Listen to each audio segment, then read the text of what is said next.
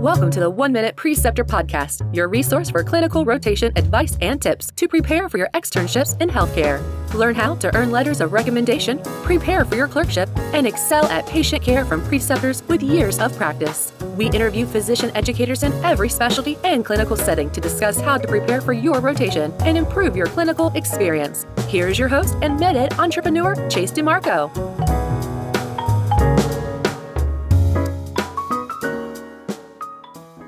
In this episode, we are joined by Dr. James Gomez, who is a board-certified OBGYN in the greater Chicago area. Dr. Gomez has participated as a clinical preceptor for 10 years and has trained dozens of budding young physicians. Dr. Gomez, so great to have you on the show. Thanks, Chase. Great to be here. What do you see as your role as an educator in your chosen profession?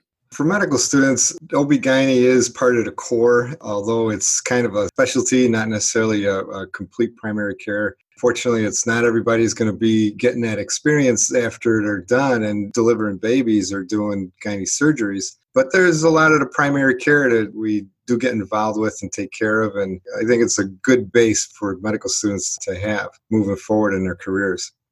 It is an interesting mix with primary care and surgery and a lot wrapped into one. Right. In what setting do you generally teach? University, community setting? So I have a solo private practice. I'm not working with a group or nurse practitioners. So it's a community hospital I work out of. So from my office to the hospital, and it's a community. So it's not like there's not residents around. It's just the nurses and how much students are able to get involved. But it's from the office and the hospital. So it offers a great mixture for students to gain education and experience in. Right, exactly. And how many students do you generally teach? Well, it varies. It's between 1, 2, sometimes 3 students at a time, 4 to 6 week rotations. Some of them are fourth-year students doing electives. Some of them are third-year students, their first rotation, and they haven't had any surgical or really hands-on patient experience. My office happens to be kind of small, so I don't like to take too many people at the same time, and then it just kind of dilutes it, and then nobody learns anything. So it's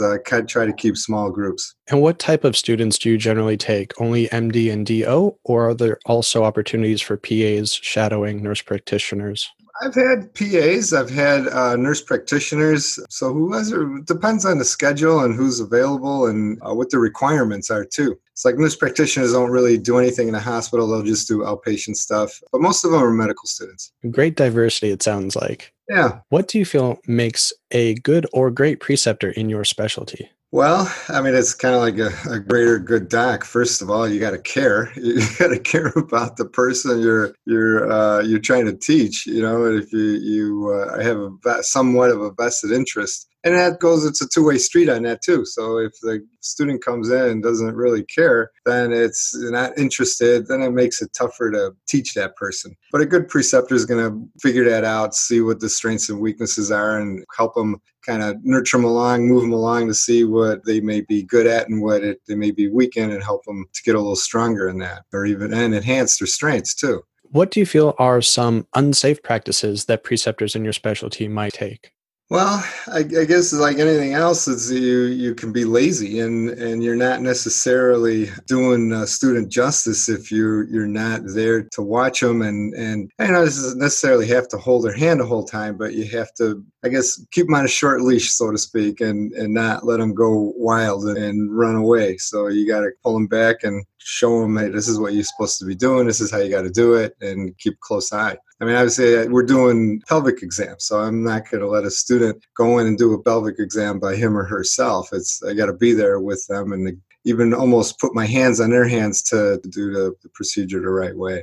Proper mentorship. I like it. Yeah. What are some mistakes that you have experienced and learned from or seen others experience in your specialty? Maybe there's sometimes too much of a distance, or maybe too close of a relationship. In other words, there's too buddy, and then there's like too strict. You know, you don't have to be strict and hard on medical students. So you got here, you've worked your butts off. You're not little children. So, to be hard on a medical student isn't necessary. And we're all people. So, to have too close of a relationship can kind of be damaging too, because then you start to trust somebody to do more than what they're capable of doing. And then it's a high liability business too. And so I have to be extra careful with that as far as things going wrong with the care and the care of especially a pregnant patient. Sounds like proper boundaries are a very important aspect of your specialty. Yeah, exactly. For an example of the 1-minute preceptor model in your practice, how do you get a student to commit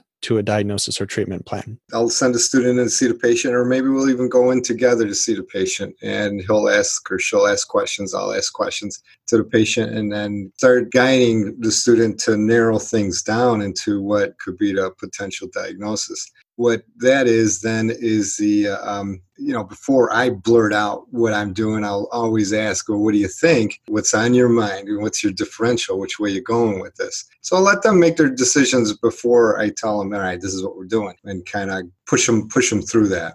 Are there any particular ways that they can provide supporting evidence for their decisions?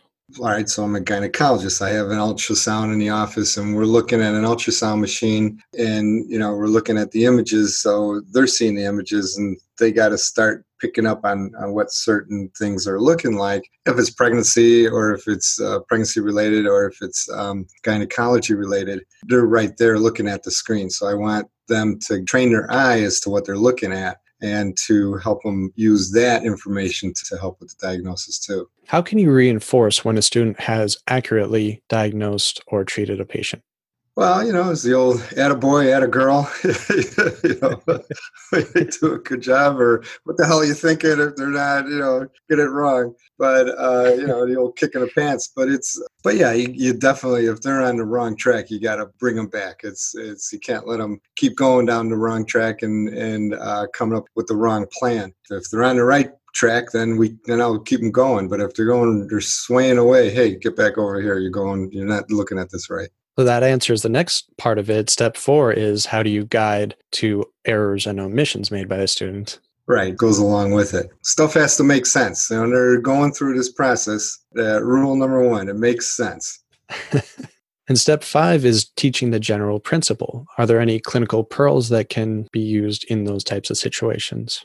Sometimes it's hard to get students to see the big picture versus, looking at the specific things. Like, for instance, a patient will have complaints of a UTI, but then, they'll be fixated on, well, the UA was negative and there was no evidence. Labs can be wrong. And even though a patient is having the symptoms of a UTI, it looks like it, smells like it, but, we don't have the proof of it. You got to use big picture and treat the human being and not necessarily treat the lab result all the time. I mean, we use labs to guide us, but that doesn't mean that that's an absolute. And your pearl of it has to make sense seems to be a great one as well. That's right.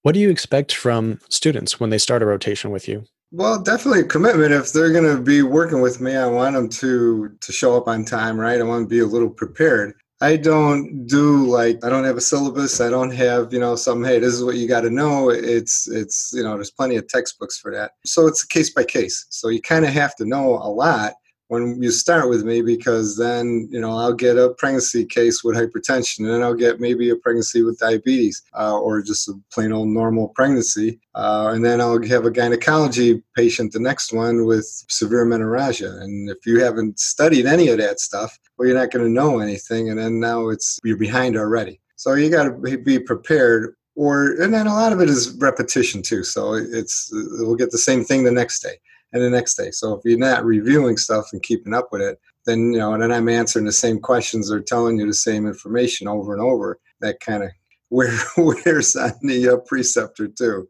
So there's a lot of mixed system knowledge when it comes to OB-GYN. Right, exactly. Are there any ways that a student might excel in your rotation, or any tips for that? Depending on where some students live kind of far and don't have transportation, so it makes it difficult for them to be there at 2 a.m. for a delivery, or sit in labor with a patient who may not deliver for 24 hours. You never know. So that kind of time commitment is tough, but necessary. So the more you put into it, the more you're going to get out of it. The more you're going to see, the more experience you're going to get. So it's the individual, really. If a student is looking for a letter of recommendation from you, what are some tips they can use to guide them? Well, I mean, I expect you to work hard and ask. All you have to do is ask. So, but you got to have an interest and work hard at it. Somebody who hardly shows up and doesn't have much of an interest. Well, what am I going to say? How am I going to write a letter for you? Good point. Good point. Are there any particular mistakes that you've seen past students make? I think that's a good point, Chase. One of the things is sterile technique. A lot of people forget that. You'll touch something that's contaminated, and then you'll touch something that's not contaminated. So that I think almost every student of mine has done that. They forget. You touch this, and now you're touching other things. Like, hey, don't do that. Go through a lot of gloves then. Right. Are there any resources that you would recommend for students before they start your rotation? I don't. ACOG is American College of OB/GYN, has a lot of stuff, but I don't have any particular textbook that's, that I would say, yeah, this is the best thing that you can look at. Not really sure. All right. Are there any parting thoughts for students? Well, good luck. I mean, you're here for a reason, and that's your choice, and you got to work hard at it if you want to be a good doc. And we all make mistakes, and it's just learn from it and don't do it again. Any thoughts for physicians looking to start precepting? Patience, man. You got to have patience with these kids. You got to be good to them too. They'll be good to you. Well, Dr. James Gomez, thank you so much for coming on the show today. Chase, it's been a pleasure. Take care. Good luck to you too. Listeners, I want to thank you for listening to the show, and I hope you are sharing it with your classmates, coworkers, and anyone interested in medicine and education. The show is growing rapidly, and I want to sincerely thank each of you for taking the time to listen. There are many things you could be listening to now or spending your time on, so it means a lot that you find value in this material. If you have any suggested topics, please find FreeMedEd on Facebook, Twitter, Instagram, or email freemededweb@gmail.com. We actually have so many topics that we would love to cover and would actually be interested in releasing episodes more frequently than just once a week. But to do this, we need help. It takes a lot of time to find and research guests, schedule meetings, record the show, edit the episodes, and then post all of this to the relevant feeds. If you would like to help out, I can train you on networking, audio editing, and social media. This can reflect positively on your CV as well. So if you would like more episodes or just want to learn new skills, reach out to any of our FreeMedEd accounts.